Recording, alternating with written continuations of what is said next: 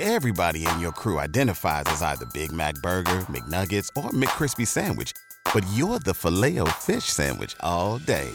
That crispy fish, that savory tartar sauce, that melty cheese, that pillowy bun. Yeah, you get it. Every time. And if you love the Filet-O-Fish, right now you can catch two of the classics you love for just $6. Limited time only. Price and participation may vary. Cannot be combined with any other offer. Single item at regular price. Ba-da-ba-ba-ba.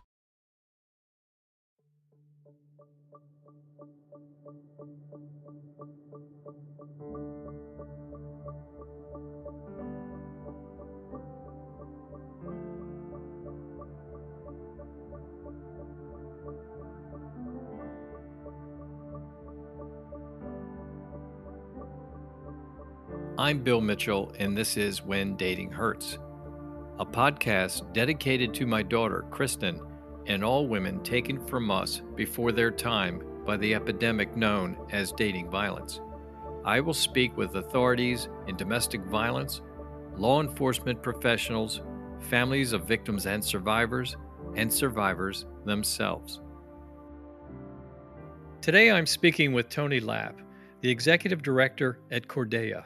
He is also an experienced trainer, educator, writer, and therapist. Cordea has been serving the Philadelphia area by providing a thorough treatment program for abusers and harmful partners who are mainly men, but can also be women. Cordea offers training, consultation, group therapy, trauma-focused therapy, cognitive behavioral therapy, and independent general therapy. This organization sprang forth from the idea of getting to the root of relationship abuse. It's all about treating the person who is doing the hurting with respect and warmth. And Cordea's tagline is, helping people become safe partners.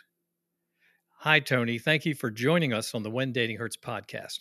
Yeah, thank you for having me here, Bill. It's a real pleasure. It really is. And this is just such an opportunity. I've been looking for somebody like you for seriously months and months. And I finally found you. So this is fabulous. And, you've been with this organization for about 23 years. The program itself has been around for almost 40 years. You told me, because we had a conversation a week or so ago, you told me that the longer you've been doing this, the younger the work feels, and that the work your team does is evolving and will look very different in time. So could you walk us through what you meant by that? Sure. Well, I mean, in part, what I meant by that is even in the time that I've been here, when I first came in, trauma was just beginning to be something that people were talking about, emotional trauma and the effects of trauma, but it wasn't something that was really deeply integrated into the work that we're doing.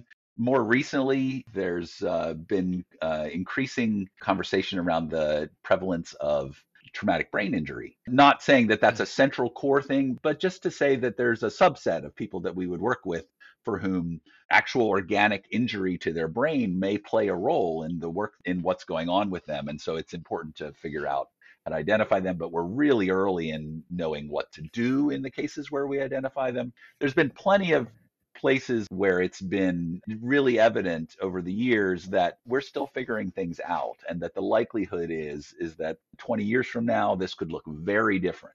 As we're trying to figure out ways to be more impactful. That's very interesting. When you talk about people with traumatic brain injuries, you're saying, right? My thoughts go to playing football or just getting their head banged in some fashion. I mean, that's what you're referring to, right? Listen, when we started, this was not something that we asked a lot of questions about. It might come up, but it wasn't something that we went after intentionally. I sat through a training once from a guy out on the West Coast who worked in a building where there was a program similar to ours. And then on the other side of the building, they had a brain injury clinic. And he was interested. So they did a partnership and they did a bunch of testing of the people that were in the program. And they did find quite a bit of incidents.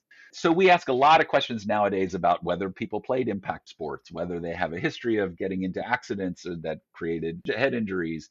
It's not always that we have clarity. And there's still such a scarcity of good testing, much less established treatments. I can think of a few cases where there's been no question, and that it has very much impacted the work that we've done. And then other cases where we've suspected it, and so it's tweaked a little bit what we've tried to do. And it's great that those people crossed the hallways and had those conversations about that. I had a conversation with some guys that are researchers here at Penn about this, just even, I think it was like right before the pandemic. And they essentially said what they communicated to me was, listen, the state of the field in TBI work is we're still working on developing good testing that can distinguish between different kinds of injuries and what have you. And they said, we're really not that far along in terms of treatment.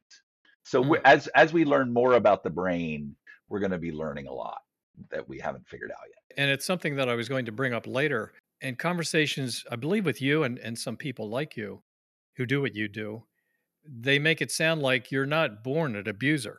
You're not born an abuser. It's oftentimes something that you see in your family and then you emulate, or your social life. And in this case, if you have a traumatic brain injury, I think what you're saying, or what they're saying, is that some of the, I'll call them layman's terms here, filters that you may have had working properly before are not working. I mean, you might go from 1 and 2 on a scale of 10 of anger to hit a 9 or a 10, and then exhibit violence at that point. Am I anywhere close to? No, that's what I meant with one form of TBI. Yes. There's a kind of brain injury that can happen that essentially takes away the throttle on emotions. And I had a conversation with a particular man that I'm thinking of. This is a number of years back, who had been doing contact sports for decades. And his partner just said, listen, this guy's a teddy bear. He's the nicest person to relate to. And then he gets a little bit upset and he's just raging. There's nothing in between. Right. So for him, a lot of the work that we would typically be doing, which is much more about slowing yourself down, really sort of thinking, asking lots of questions, noticing your own emotional state, questioning your thought processes, a lot of stuff that we would regularly be doing, he wouldn't have been able to do. So our work with him was much more about early identification and getting himself away. That because he needed to like physically remove himself. Most people who do not have that as an organic thing, part of an injury like that, that's oftentimes what they think of as the right thing to do. But in many ways, it's such a basic thing. It's important to be able to do, but we want people to be able to do much, much more than that, because we want people to be able to stay engaged respectfully and productively, even when they start to get a little bit upset. But he couldn't. So we just had to be aware of that. I find that very interesting because in some ways, when I think about that, I think about somebody who gets angry and then all of a sudden they're hitting 8, 9, 10 on the scale of 10, and better for them to recognize it and get out of the room. I like what you're saying. You're saying we're not working to that. Maybe you do that now, but what we're working to is you stay in the room. Yeah. And you regulate yourself differently. That's, I think, what you're telling me, right? We don't typically think of this as primarily work related to managing rage or managing anger. And the reason for that is a lot of the people that come to us don't have problems with managing their anger in many areas of their life. They, in work settings, on the street, in lots of other social interactions, even when things get really frustrating, they manage themselves much better. And they don't at home. So that's an indicator that it's not, the primary issue is not about anger management or impulse control or what have you. It's more about our ideas about what men are supposed to be like and women are supposed to be like, and relationships and home life, that kind of stuff. So we want people to use skills that they have in other settings to sort of rework their thinking.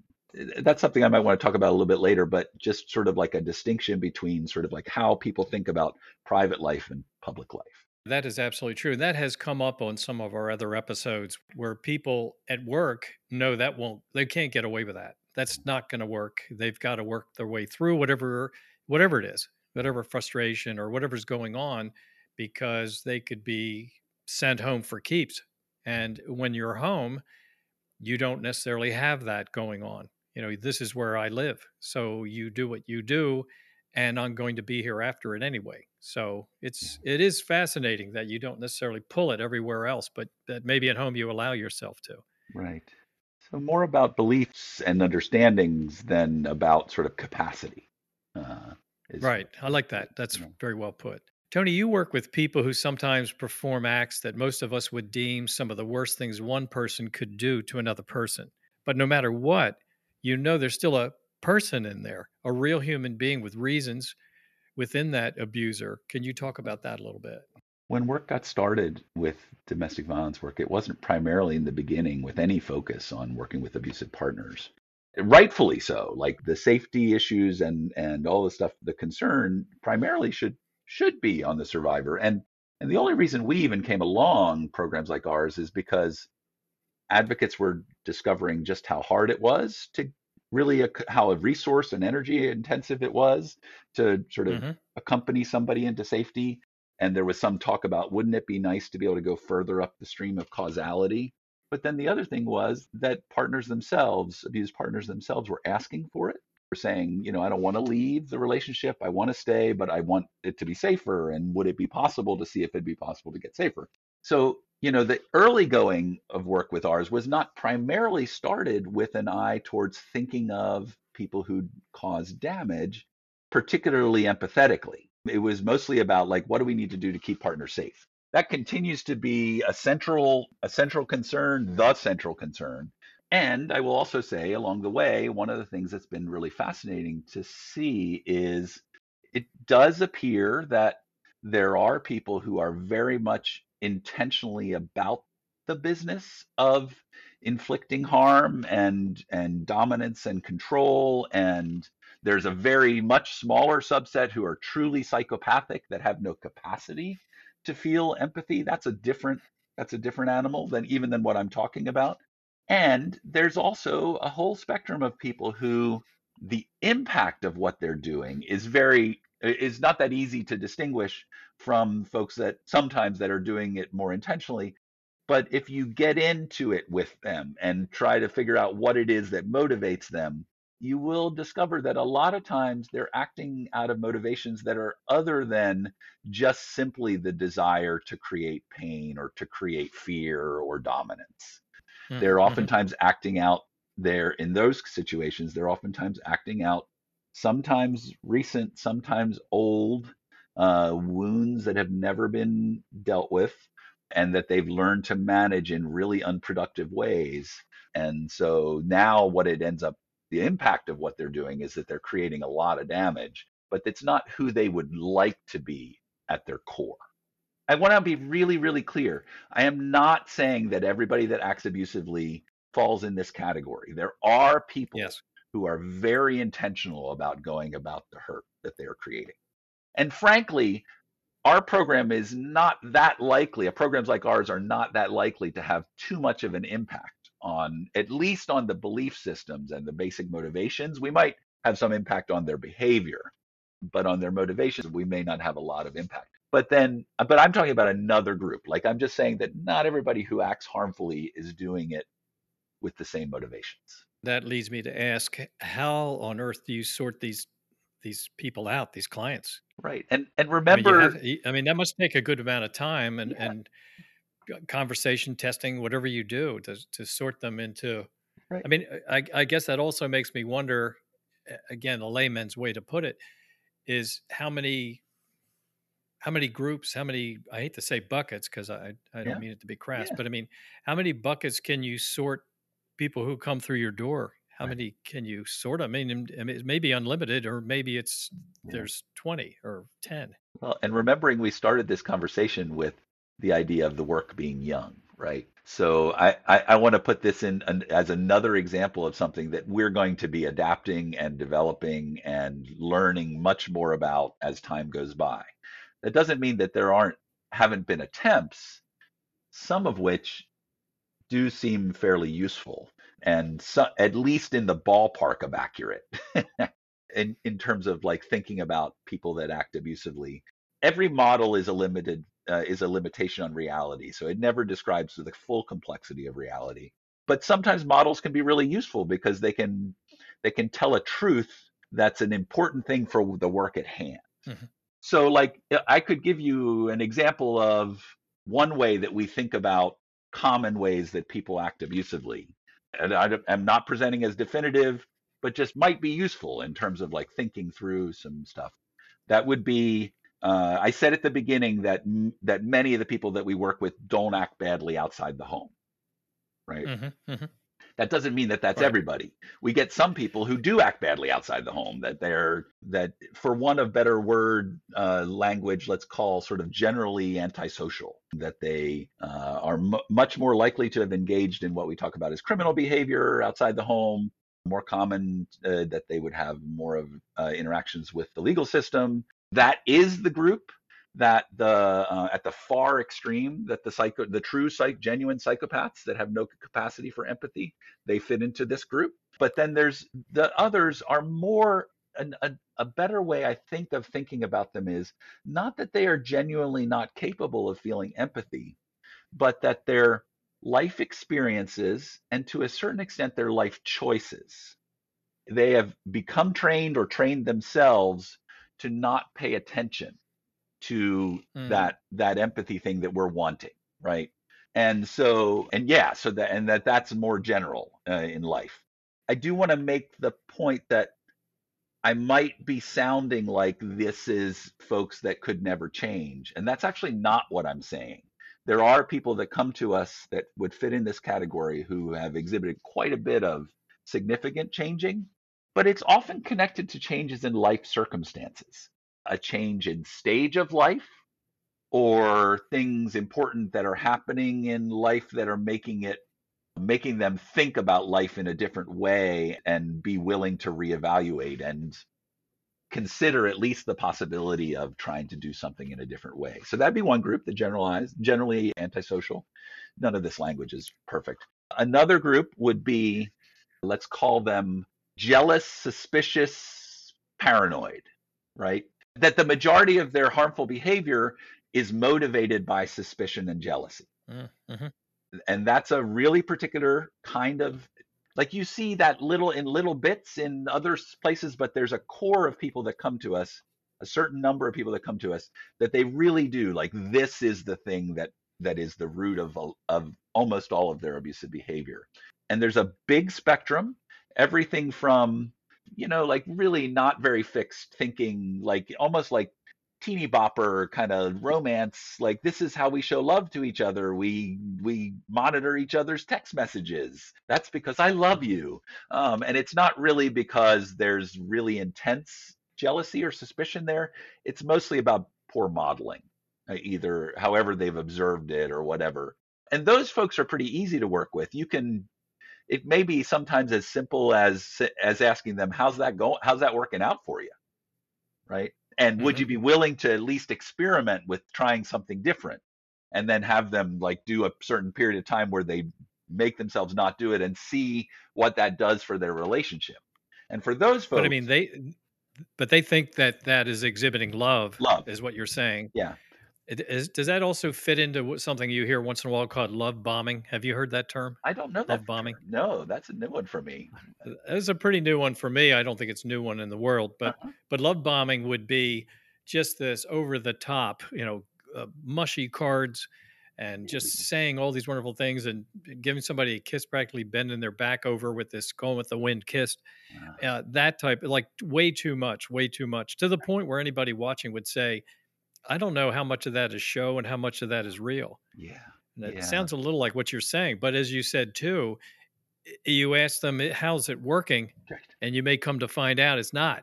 Right. It's not really working. Right. They maybe don't know why, but they keep bringing it until maybe you or one of your counselors suggest to them that there are other ways to express it, and maybe real ways and not these other ways. Yeah. That might work and actually get you where you want to go. But that's the lower end of the jealousy spectrum, right? And the reality is, I do want to make this point that the further along you go on the sort of suspicion, almost paranoia spectrum, you get into some places that can be quite risky and not very reality based, and to the point where people can have delusions. There can be sometimes people who are hearing auditory or visual, seeing visual things that are not actually reality based. The further along that spectrum you get, the more fixed the behavior is, the more sort of almost compulsive and the more dangerous, right? Okay. So Okay. when you think about a lot of like suicide homicides, like murder suicides in Hmm. domestic violence situations, a lot of them sit in that area of the jealous suspicious thing. That's a pretty hard place to do treatment. And I think, again, this will be hopefully something that we're figuring out more of in the next decades. But right now, programs sometimes struggle a little bit with this. There's been some efforts to do work with DBT, I don't know, dialectical behavioral therapy. It's a kind of therapy that's sort of connected to compulsive stuff, but it's the jury's still out in terms of whether or not that's very effective. We don't know. So that's two groups. And then the last one, I'm just making buckets here, but this last bucket that I think is these are fairly encompassing. There's things within them. Are folks who you wouldn't really be able to tell looking at it from the outside that much is happening. Sometimes that's true for others as well, but that's because they're really working hard to keep it hidden. But this would be situations where even in casual conversations and things, there wouldn't be a lot of red flags. You would be relating to folks, and they wouldn't. A lot of the people that come to us that fit in this category, you wouldn't be able to distinguish them from anybody else that you hang out with, except for this one little thing within the confines of intimacy and home life, they are too thin skinned. Mm. The normal frustrations of relationships. And when I say that as somebody that's been in a relationship for a very long time. My wife and I have been together since the mid 90s. I don't think there's been a single week in all of those years that one or the other of us hasn't gotten royally annoyed at the other one about something, right? And I sort of suspect that we will keep annoying each other, that will be part of our relationship if we stay together, which I'm hoping that we do. That's actually not out of the norm. That's normal living together. It's hard to live with Mm. somebody, Right. right? Right. Yeah. So what I'm talking about is people who, in that context, in the context of normal stuff that happens in relationships, are too reactive. And that's a pretty big bucket. That's a pretty big group of people. They don't necessarily intersect with the criminal justice system all the time, but in terms of creating damage in their families, they can create a lot of damage in their families still because of this. Maybe not in criminal ways, but in harmful ways. Yeah. That last group, this may be worth mentioning. There's probably the two biggest paths to getting into that last group are kind of polar opposites. We see a lot of people who have pretty long histories of, or pretty extensive experiences with significant trauma, that they either themselves were targeted or they witnessed quite a bit of pretty upsetting trauma. And that doesn't mean that everybody that's traumatized ends up acting abusively or getting abused. Lots of people find their way to health. But if you want a way of thinking about how a person who experiences trauma might end up going this route, think about it this way. I'm small, scary, overwhelming, unpredictable, hurtful things are happening around me. But because I'm small, there's no way for me to get away from it. I can't leave. I'm not big enough. I'm not big enough to stop it. All I can do is remain. And that remaining is way past my capacity to endure. And that then is damaging. And it can sometimes be so damaging, so far down in that there may not be conscious memory related to it. There may not be language related to it, a whole bunch of things. But it's down there as this sick old injury. Now Mm. I'm big. Now I'm big. And now I'm in a normal relationship where, surprise, sometimes I feel hurt. But because of me, because of who I am in my background, sometimes anyway, that hurt can pluck a string, call up an echo of that sick, old, horrible feeling. And I'm not saying this necessarily happens at a conscious level, but for the purposes of what we're thinking about, basically the gist of it is my brain says, not now that I'm big. Crush. Mm. Right? That's Right. that's a Yeah. pretty Now I'm going to turn the tables. Yeah. I'm yeah. going to, in a way, get even for what happened to me when I was 4 or 5 years old, whatever that is. That could be. It could be an actual like conscious or unconscious attempt to even the scales, but it also can Hmm. be just a simple rejection of the horror of that old feeling. Like I have to stop this thing that's happening. Right now that I can. Right. So that's Right. the Right. biggest group of these folks, but then the other group is actually the polar opposite. These are folks who far from being traumatized, they never suffered.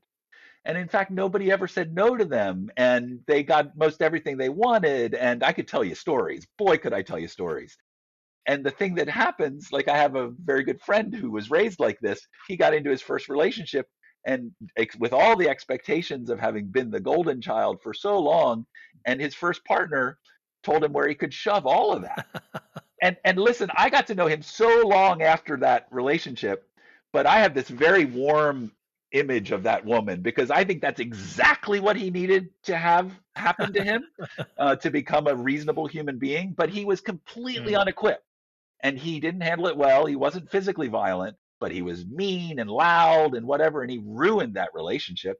And then he ended up blowing through a whole bunch of other relationships until he hit his like late 30s, early 40s alone, and suddenly was at the place, slowly got to a place where he was like willing to consider that maybe it's not them.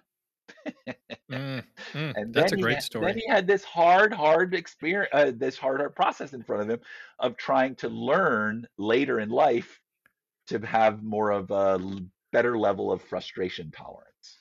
Wow, I love that. Yeah. That's great. The very traumatized and the very spoiled can actually look very similar for really different reasons. The very traumatized because they've had so many experiences where trying to do something productive didn't work. It just was smashed. And so they've kind of given up inside, whether they know it themselves or not. They just don't believe that it's possible to do anything constructive. And so they don't even try.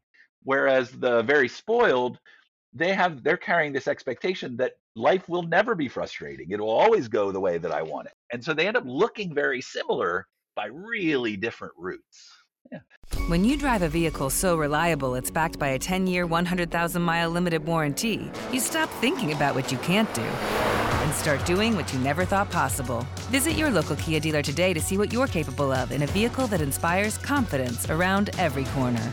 Kia, movement that inspires. Call 800-333-4KIA for details. Always drive safely. Limited inventory available. Warranties include 10-year 100,000-mile powertrain and 5-year 60,000-mile basic. Warranties are limited. See retailer for details.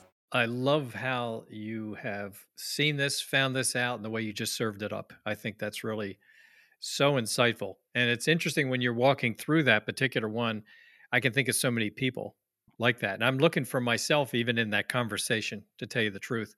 I didn't find myself on either side of that one, actually, because I wouldn't say it was always great, but it wasn't bad growing up. It wasn't bad.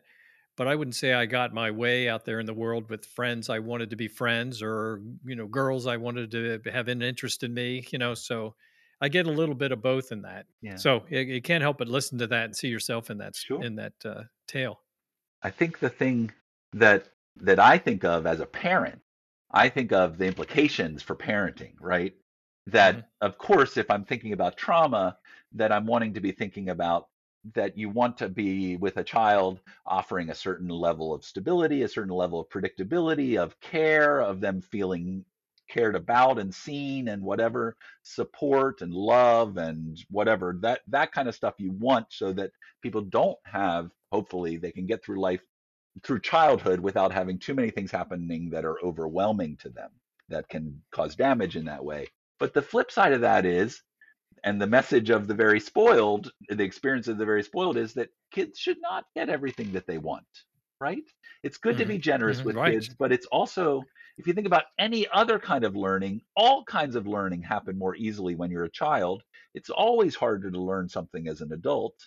And so if you can gift your children with the regular experience of having to manage a tolerable level of frustration, that will serve them well through life, pretty much guaranteed. Will really equip them for because life is hard. Life regularly serves up frustration. And so it's good to get kids little by little adjusted to that. If my child was here, he would be rolling his eyes. He'd be telling you all the things you didn't get right, I'm sure. He'd be saying, "Oh yeah, I see what you're doing there." Right. So you've been playing with my head since I was little. Right. Yeah, one of the things we've talked about our kids growing up, my wife and I would say this to each other, but we'd pick and choose what we called natural consequences. Yeah.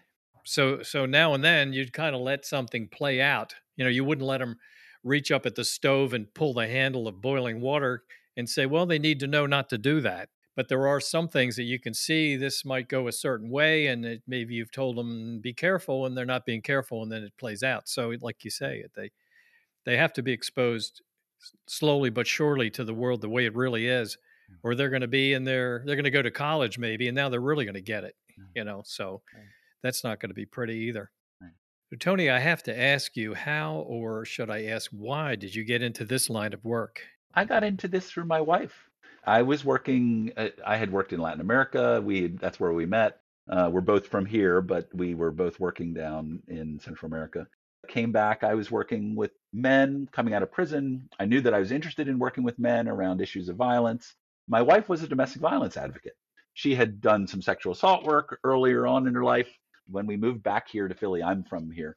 She shortly started working in domestic violence work. She was an advocate. She ended up then becoming an administrator in the program and was the director of their one program for a lot of years. So before I ever was doing this at all, that was one of the ways that I got exposed to it. And there was sort of twofold. One is, even when your work involves issues of confidentiality, when you live with somebody, there's still lots of ways to tell story and to share about your day and what have you. So I would hear a lot of stories, and I would learn about, like things that were really important, I think, for me to learn, like the fact that we're here in Philadelphia, that here in Philly, the people that domestic violence agencies are worked with is huge number of people that they're doing it with very limited resources. And sometimes the people are in really significant crisis. Another way I got exposed to it was that back in those days, the way they ran the hotline for the city was that volunteers and staff would take shifts, and if it was an off-hour shift, what would happen is it would get routed into what we now call your landline. Back before we had cell phones. And so it would be a very common experience for me to be in my own home, but have my wife talking to somebody up in another room who had just been pistol whipped or choked into unconsciousness or had shots fired into their home or had an estranged co-parent who wasn't allowed to have contact with the kids show up at the school and take the kids without the teacher realizing what was going on. And now the other partner is really scared and doesn't know what's going on. So all of that was really useful for me when I got involved with this, not because everybody that walks through the door is the worst of the worst. That's definitely not true. We get some really bad folks, and we get lots of people in between, and there's lots of different variations. But it was just really useful for me to have in the back of my head, anytime somebody walked through, that there was at least the possibility that this might be somebody who in their personal life, might be quite a dangerous person to their loved ones. And that to be thinking about what the implications were for that in terms of working with them. So that's how I got involved. You started by saying that you work with men coming out of prison. How did you? Did. Yeah. What led up to that idea? Yeah, that's a different story. I was not something that I particularly knew that I was interested in, and I got approached by somebody that I knew about a position that they were looking to fill. They knew that I was back in the country recently, and I sort of fell into that. And I knew I wanted to work with men, so that was the attractive thing. And then it was really useful for me because I ended up spending a lot of time working with people who both were just recently out, but also who were still incarcerated. And I ran a group for a while in a prison. I learned a lot from that experience. I can see where doing that, working with men coming out of prison, was a very useful head start into what you're doing now. I will say this, that we as a program, maybe it's because we're a little older. We're not the oldest program in the country. There's a program up in Boston that is Emerge, is a really great program, but they've been around for a little longer than we have and some other programs. But we are one of the older programs in the country, and we do a lot of this kind of thing, like conversations about the work, but also coordinating with therapists and medical doctors and HR departments and faith communities, in addition to the criminal justice system and the civil system. There are programs around the country that are primarily probation and parole exclusively, or almost exclusively, but we get a big mix. We get folks that are through a criminal justice system, but also people that are coming to us other ways. I'll say one more thing about that, which is that The literature talks about the mandated and the voluntary clients, but internally in our program, we don't really use that language so much. We talk about the folks that are mandated by systems and the people that are mandated by the conditions of their lives. And by that, I mean, very few people come to us because they just woke up one day, looked in the mirror, and thought, I've been doing bad things. Today I should get some help. Most people come to us because something has either happened already or is about to happen in their life that is really unpleasant. They're going to lose a relationship, they're going to lose access to their kids, they're going to lose their perceived status in their community, whatever that thing is, but it's enough to shake them and get them to come. The reason that that matters is that voluntary is kind of it gives the wrong impression. It gives the impression that the person just is choosing to do it on their own, when the reality is most people come to us feeling pushed. They feel they have to. They have to do this. Yeah. It's come to this. Would that be a Yeah. fair way to say it? That it's come to this? Like I mean, it's like I need help, or like you say, sometimes it's mandatory. But Sometimes people come saying, I need help, and sometimes people come in and they're communicating either with their words or with their body language. Who are you and what is this? And I wouldn't be here if such and such hadn't blah blah blah blah blah. In other okay, words, you can really come in with that. So, part of the challenge and the interesting thing is to see whether a person can get from there to a better place. yeah, the body language I picture is somebody sitting way back in a chair with their arms Yes, crossed yes, in the very yes. beginning, This at is least. bull, right? That's a really, really common thing. And one of the fascinating things is to watch body language as people are going through the process, because sometimes if you can do it right, I mean, every program does that differently, but most of them are variations on a kind of a motivational interviewing theme. That's sort of how most programs start. We have a particular piece of Yeah. ours which is also around empathy assessment. We're interested to see to what extent a person can really experience an empathetic connection to what their partner has lived. And when it works, when it happens, it can be really interesting to watch people's bodies shift. Like some people will really get softer and their shoulders will slump, and even in extreme situations, like almost go into like something close anyway to a fetal position, like, and that's an unconscious way of showing that you're feeling vulnerable. Now, would you see that in an initial interview, do you Sometimes, think, with sometimes, somebody, or is this yeah, something way yeah. down the road? Really? Okay, you can get there It in an depends. hour, let's say. Yeah, I I you mean, might it get there. depends on what you're trying to do, and not everybody will get there for sure, and some people will never get there. But boy, it's fairly regular. You have to. There's some things you have to set up to make it work when it does work, and then it depends a lot on both how you do it, but also who this person is and what they want for their life, because you can do the most artful work in the world, and if the person's not having it, then you're not likely to get the result that you want. I could see that. We get some people who will just straight out lie, even though, for example, they know that we're going to be in contact with their partner and, other things. They'll just straight up just tell a whole bunch of untrue stuff. And then there's other people that will tell us things, but they're not saying it confessionally. They're kind of bragging about it. And the likelihood is that neither one of those groups is likely to get much better over time. There are exceptions. I had a young guy who came in and just told me a whole bunch of stuff in a way that was so believable that I half believed him. I was like, oh, maybe this is a bigger, whatever than what really happened. But then he came back the next time and he brought back a questionnaire that I had asked him to fill out, and it was filled out with all these things he had done. And I was like, let's talk about what happened there.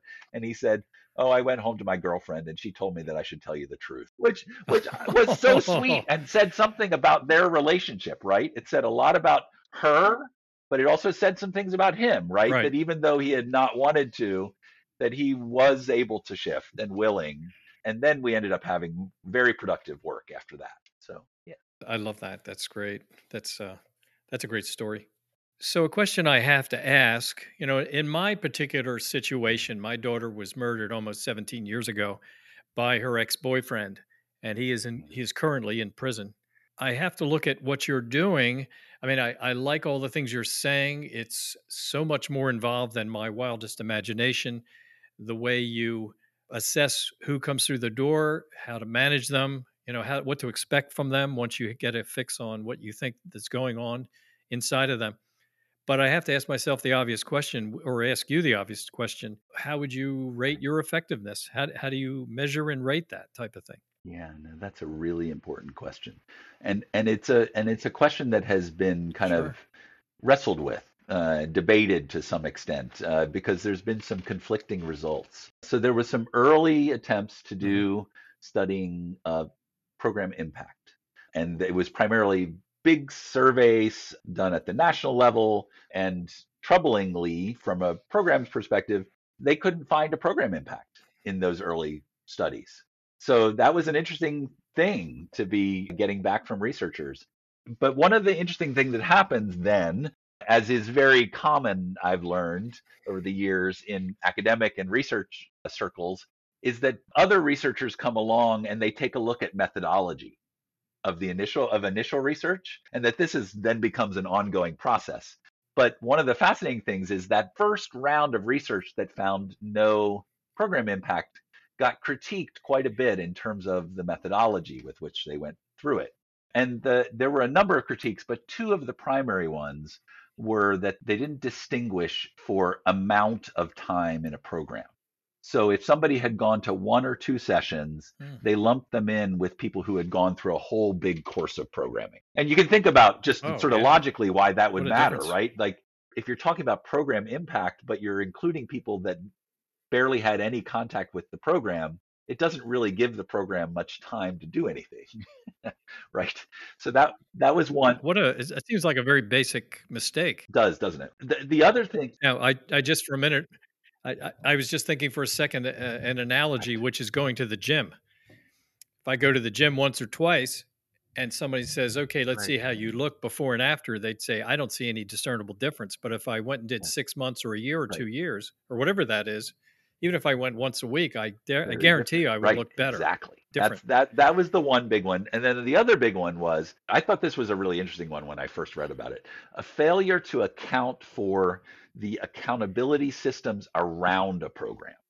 And that this one may just take a little bit of describe of sort of further explanation to make sense of it. So like the idea being, so you think about a place like Philly. Philly is huge urban center. It has a lot of wealth. It has a lot of poverty, but it is sort of overall all a much lower resourced city than, for example, like a city like New York. That has implications for lots of things. Like, for example, in Philly, the systems that provide homeless shelters regularly run out of space. In New York, it's not even allowed by city statute for anyone to be turned away from a request for shelter. And that is really reliant on the fact Mm, that New York has such wealth in it that there's a much stronger tax base. So Philly is not okay. anything like that. This impacts all of the systems. Every system tends to be overloaded and underfunded, not because of any ill will or bad political planning or whatever. It's just a consequence of being a poorer city. So that affects things like probation. So a place like Philly probation versus a place like Bucks County, which is a very wealthy county to the north of the city, where the resources per person are just dramatically different. So what the researchers were saying was, if you don't account for those differences, like in terms of, like if I get probationer from the, especially back in the day, nowadays they really have ramped up the way they do supervision in Philly. But back in the day, you used to be able to get a probationer from Philly, and you could tell if they had been in the system that they oftentimes would know how to work their way through the system. And that impacted the way they came to the program, because there was a lot Mm, less clarity that if they didn't do this well, that anything particular would happen to them. Whereas from Bucks County, they came in and you could feel it. They knew that okay. their probation officer's eyes were on them, and if they didn't stay in line, that they whatever. So the research basically said you have to account for all of that. You have to like find ways of measuring that too. And so when they did, what emerged was, and I think I said to this to you I might have even used this very phrase in our conversation before, prepare to be underwhelmed. Like, this is not exciting. But what they discovered was solidly replicable, moderate impact. Moderate. Moderate is this incredibly unsexy word. Mm, mhm, It does not sound impressive at all. But the reason that moderate impact matters is that moderate impact is actually sort of the gold standard for work with adults. in any area of work, whether it be behavioral health or substance abuse or mental health or whatever this thing is. When you're working with adults, it's hard to get dramatic change from adults who are already in established patterns. And so when you get moderate impact, that's actually usually considered pretty good. But it is admittedly moderate. And so what moderate means is a certain percentage of people are dramatically impacted, their lives are changed transformatively in the direction that you would want them to go. But that is not the majority, it's a group. And then there's a probably bigger group of people that may be a majority who are measurably impacted and in the way that you would want them to go, but not as far as you would want them to go. Good distinction. Then there's the last group that you just don't get or don't get anywhere near what you want. And that's moderate impact. So that's where we are as programs like mine. We are solidly in the moderate impact camp. It does mean that there's been enough people over the years that really I've had the sort of privilege, the honor to walk through with them while they're making significant changes that are improving their lives and the lives of their families, that it's been personally engaging to me. That's been important for me in my work. But there's another thing in terms of moderate impact that's really important. When you work with moderate impact results, you can plan for that in a way that accentuates the impact of what you do. So what I mean by that is, one of the things that we know from some other research is that programs like ours get used for abused partners and for accountability systems to gather information. So there are times where people come to our program, do very poorly, but we are able to communicate that in a meaningful way, that that's what's happening to their partner or the accountability system in a way that helps them to make decisions. And sometimes those decisions are not decisions they would want to have to make, but they may be the right decision given the fact that the person is not changing. Mm-hmm. I think of a woman that I know that this was after 16 years of marriage and many other things that they had been involved with in their relationship. This was the final step of being really sure that she had done everything that she could do. And it gave her a sense of peace. We were not the ones who did the thing. I mean, she had been in this huge process, but she was so grateful with this very sad conversation that she and I had about the fact that he wasn't shifting at all. And that led to later, with support from a system that was helping to support them and hold him accountable, that she was helped to be able to get away from that relationship. And we thought of that as, on some level, a successful intervention. We did not get the guy to change, not at all. But it's a way of working within moderate impact. If things are going well, then that's great, and you still communicate that. But if they're going badly, well, you got to communicate that too, because that can be then useful for the people around the person. Mm-hmm. And that's how a program can be more impactful, even when they don't necessarily get at everybody that comes. Everybody in your crew identifies as either Big Mac Burger, McNuggets, or McCrispy Sandwich. But you're the Filet-O-Fish Sandwich all day. That crispy fish, that savory tartar sauce, that melty cheese, that pillowy bun. Yeah, you get it. Every time. And if you love the Filet-O-Fish, right now you can catch two of the classics you love for just $6. Limited time only. Price and participation may vary. Cannot be combined with any other offer. Single item at regular price. Ba-da-ba-ba-ba. Yeah, that's a good way to look at that. Well, let me ask you about this, because domestic violence agencies, they get a lot of airtime. The Violence Against Women Act, you hear about it every year. You know, it's up for a vote every year. So I wonder, funding in your area where you're working directly with people who can be abusive partners, and over here are people who are being abused, how does that funding, what are we looking at? Are we looking at 10 to 1? Are we looking 100 to 1? What do we have here? Well, one of the early worries with programs like ours is that we would become a competition and we would take away resources. And for anybody that's ever worked in a world where funding is an issue, that's a very real concern, right? So one of the values in our line of work has been to try as much as possible to not compete with potential funding for survivor work. And so that has meant that our work looks very different. For example, one of the ways that it looks very different is, whereas because of the Violence Against Women's Act and other fundraising that survivor services do, the advocacy services do, that advocacy services are free, are not charged for at all. Whereas that's not the case in my area of work. People typically are paying. And there are places around the country where that is the only thing that supports a program. Like it's all fees. Philly is a hard place to do that because of what I mentioned, poverty. So you get a lot of people who really are struggling just to get basic money for public transportation. So how could you expect them to be able to pay a fee that's at the level that will cover the cost of services? So we work on a sliding scale. If people qualify for subsidy, there's certain folks that fall within our subsidy guidelines. Then we can lower fees quite low. But for people that have the means, they're paying pretty high. And by high, I mean $150 for an individual session and $75 for group. That's sort of our upper range. And then we get people that are paying $10 to $15 a session. And then a very few people that are not. We have for many years really wanted to be careful that we actually were certain or reasonably sure that we were doing something that was a net benefit. There's a lot of reasons to question that. We could have a whole nother podcast in which I could argue you out of doing an intervention services with abusive partners because of all the things that could happen, which I think programs need to be constantly monitoring and thinking about and making program adjustments for so that they can account for them. But they are real issues. But I think that we are now far enough in that we're pretty established now as partners. Like here in Philly, we work with advocacy programs really regularly. They know us and we know them, and they refer to us, but they do it in a particular way. They do it in a way that's not like go here and they'll or send your partner here and they'll get fixed.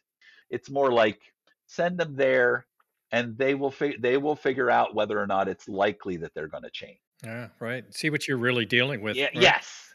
And that's the role that we can play. But now we're at a place where we really do know some things that would be better practice in terms of increasing program length, making cost accessibility for people who don't have as much, some stuff around aftercare, support for partners. There's a whole bunch of things that we know we could be doing, but that the funding is so limited, our options are so limited that it's hard to do some of this stuff.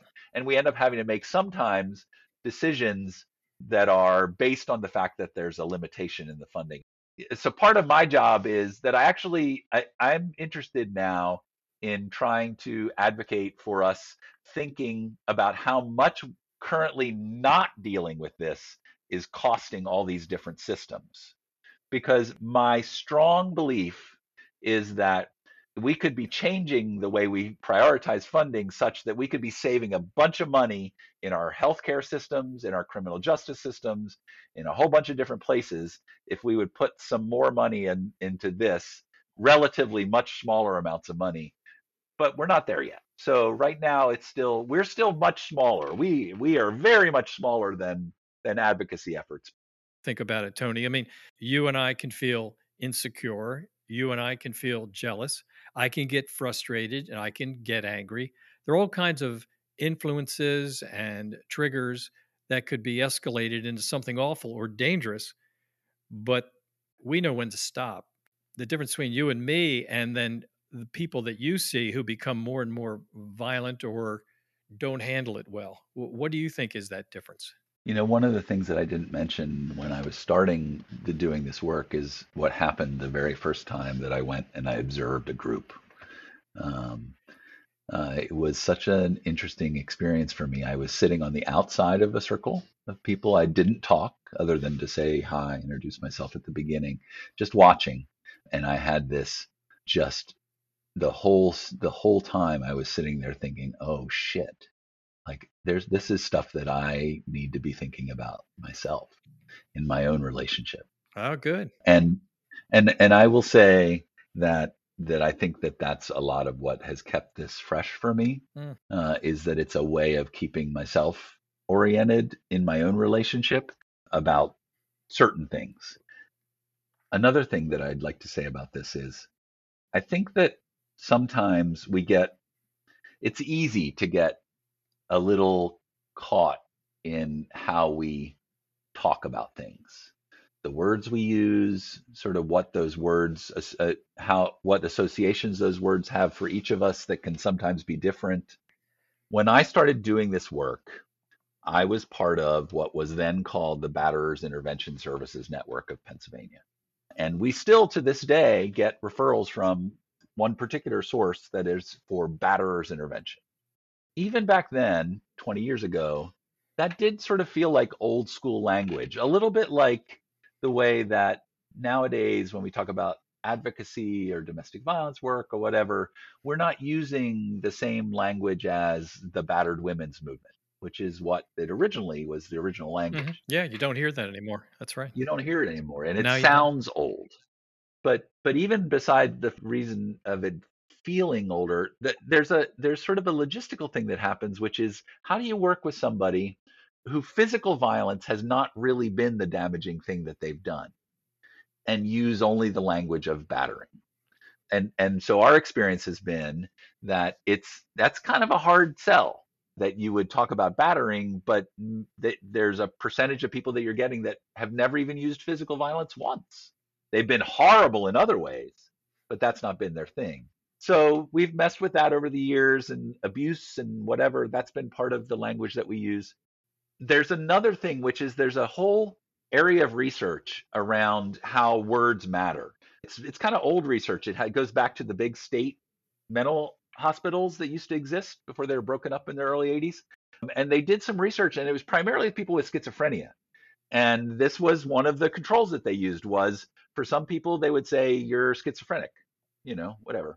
And then for other people, they'd say, right now, you're experiencing the effects of an illness. That illness is called schizophrenia. We're going to be working with you around it so that you can hopefully feel much better. And just with that as the only difference, there were measurable differences in outcome. So we know that language communication, that matters. So internally to the program, for example, we usually don't call people abusers right to their face. We would say, these things that you've been doing, they're bad. They're really abusive. You need to stop doing them. But the abuse language sits in the adjective and not the noun, because the thing we're trying to communicate is this doesn't have to stay fixed forever. It's not your core identity immutable forever. And then the last thing I want to say about this is this question of, when do things become so jargony and in-group that they actually get in the way?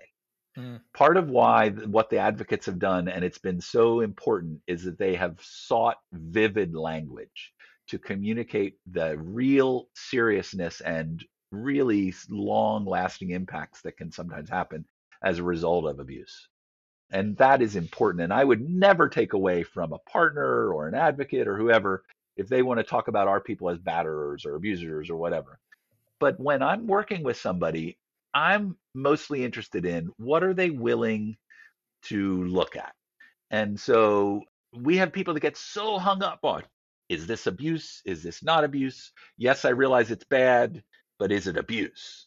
And I want to say that feels like a conversation that can quickly become unhelpful and just get too much in the way of me dealing with my stuff. And the sad thing is that if I take away or don't use that language so much, if I focus more on words like hurt and harm and whatever, then the sad truth is that I start to see more of myself there. It's the sad truth, but it may be the useful truth for me to recognize that what we're talking about are not necessarily fixed categories. We are talking about spectra, and that there are things that I do in my relationship that are damaging, and that I need to be accountable for those things. I may not think of them as rising to the level of needing to be in this program that I run, but that doesn't mean that they don't hurt my partner. And that's something that is worth looking at. And it also, it means that we're not talking about them and us. We're talking about something that is true on some level for all of us.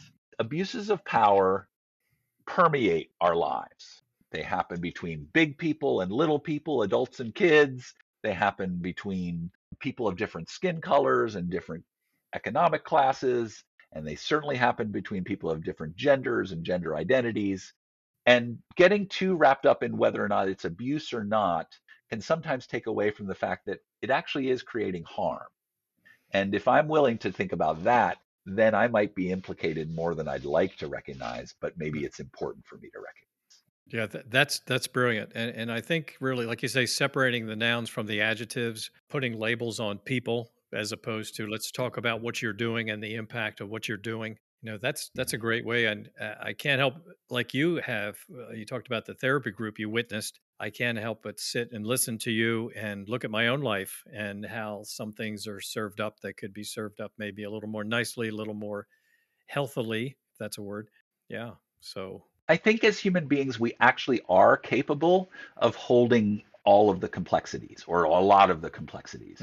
We can be very aware of how dangerous someone can be, very aware, yes. and still on some level recognize that there's humanity sometimes in that person, that there's hurt in that person and damage that could be potentially healed, but they also are dangerous, right? So we Yes. need to be able to hold that kind of stuff. And sometimes the way we talk about it can help us to hold more complexity, and sometimes the way we talk about it discourages complexity. So, anyway. One thing that I can't help but think about is that roles for males and females continue to change. It isn't 30 years ago, it isn't 20 years ago.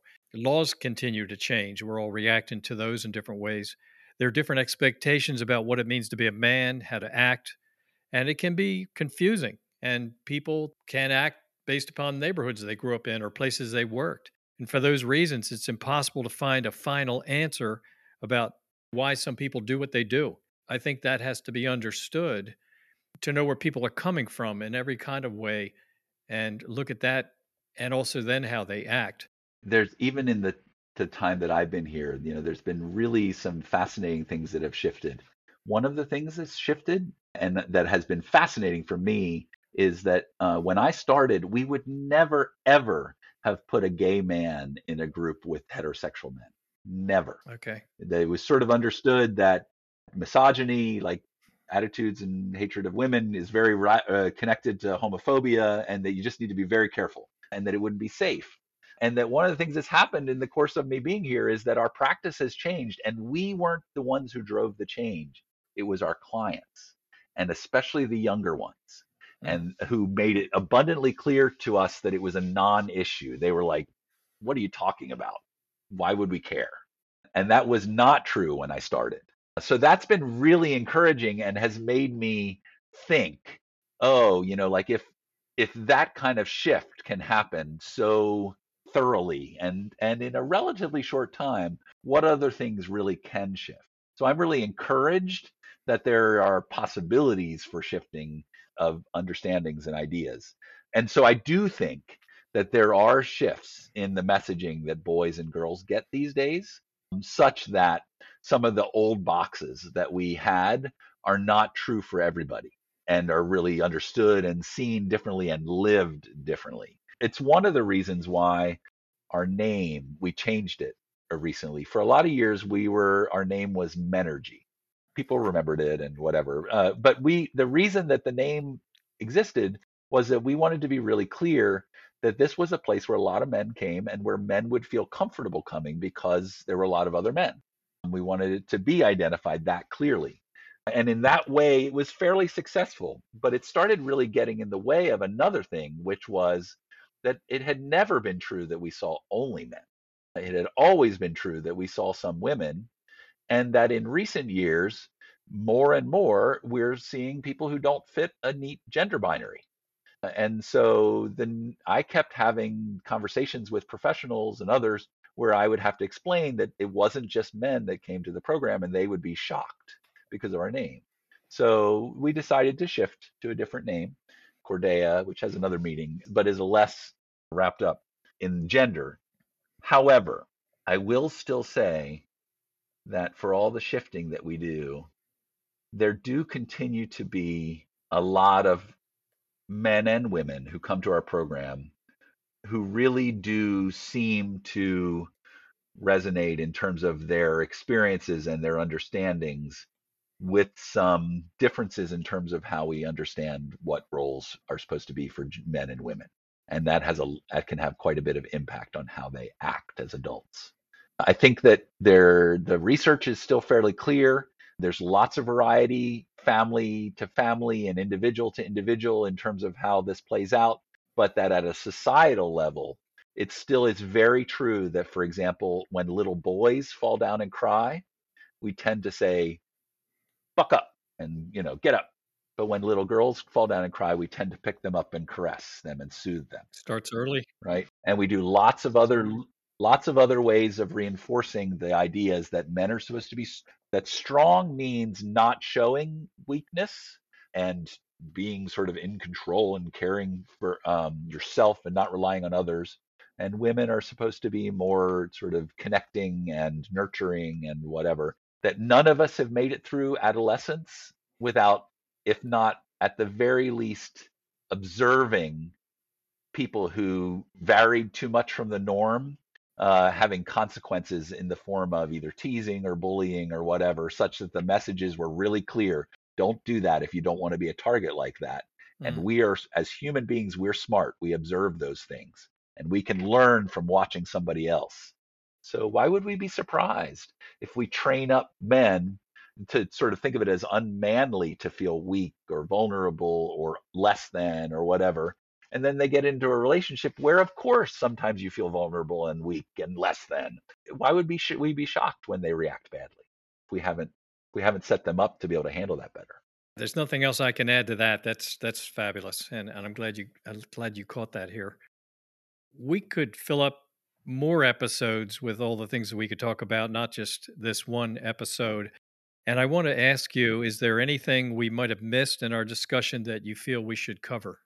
I said real fast that one of the things that I like about our work with the advocacy organizations is that I think they really sort of know how to refer people to us, that with appropriate expectations. But I sort of want to highlight that.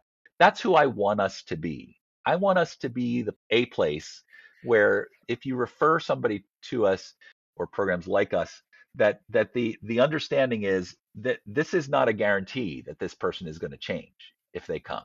We're going to be seeing what happened, but that we will learn things from whatever happens, but that's the benefit. And we cross our fingers that the thing that we want will happen, but we don't know. And that's sort of one thing I hope.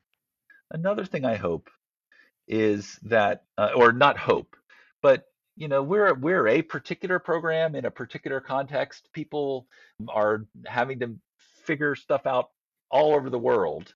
There are places where there are like certification things for a state and you have to be certified. Pennsylvania is not one of those, although that may happen at some time in the not too distant future.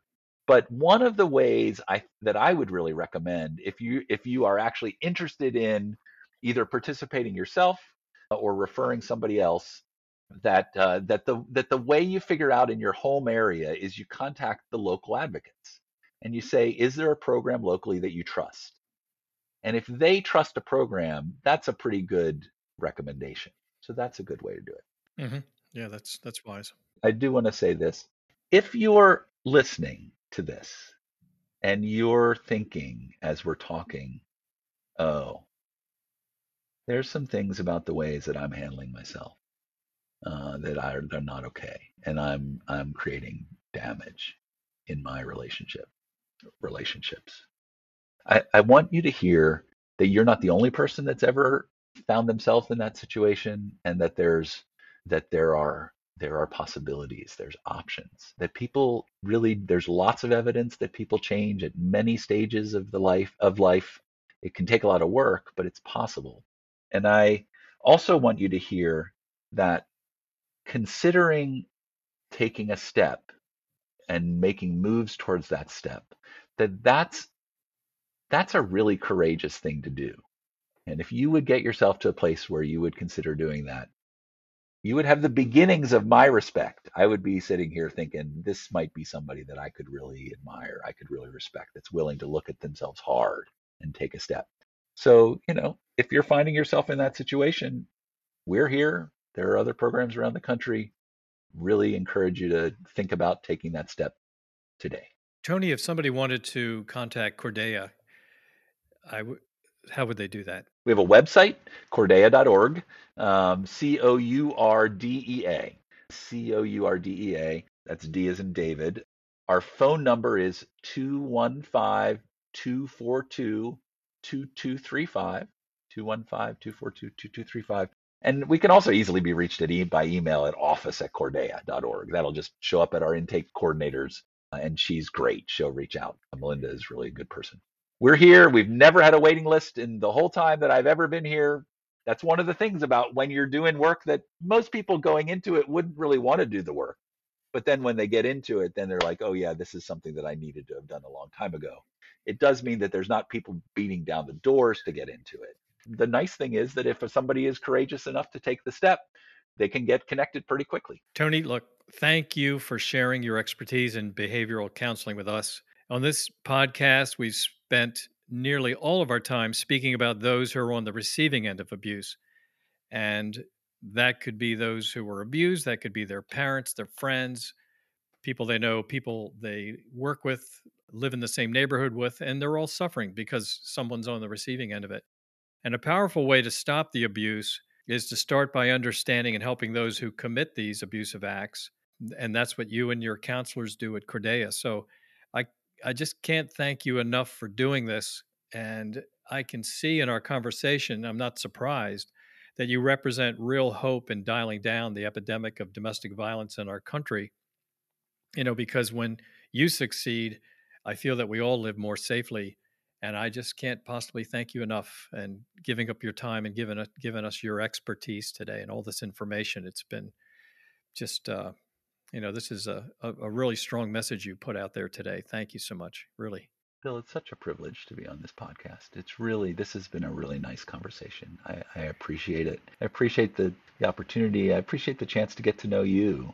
You're a really interesting man, and what you've lived is, as a parent, yes, I feel some of the hurt while knowing I can never plumb the depths of the hurt. But I'm so impressed at what you're doing with this thing that you've lived now with your daughter, and how many people you're helping. This is really great.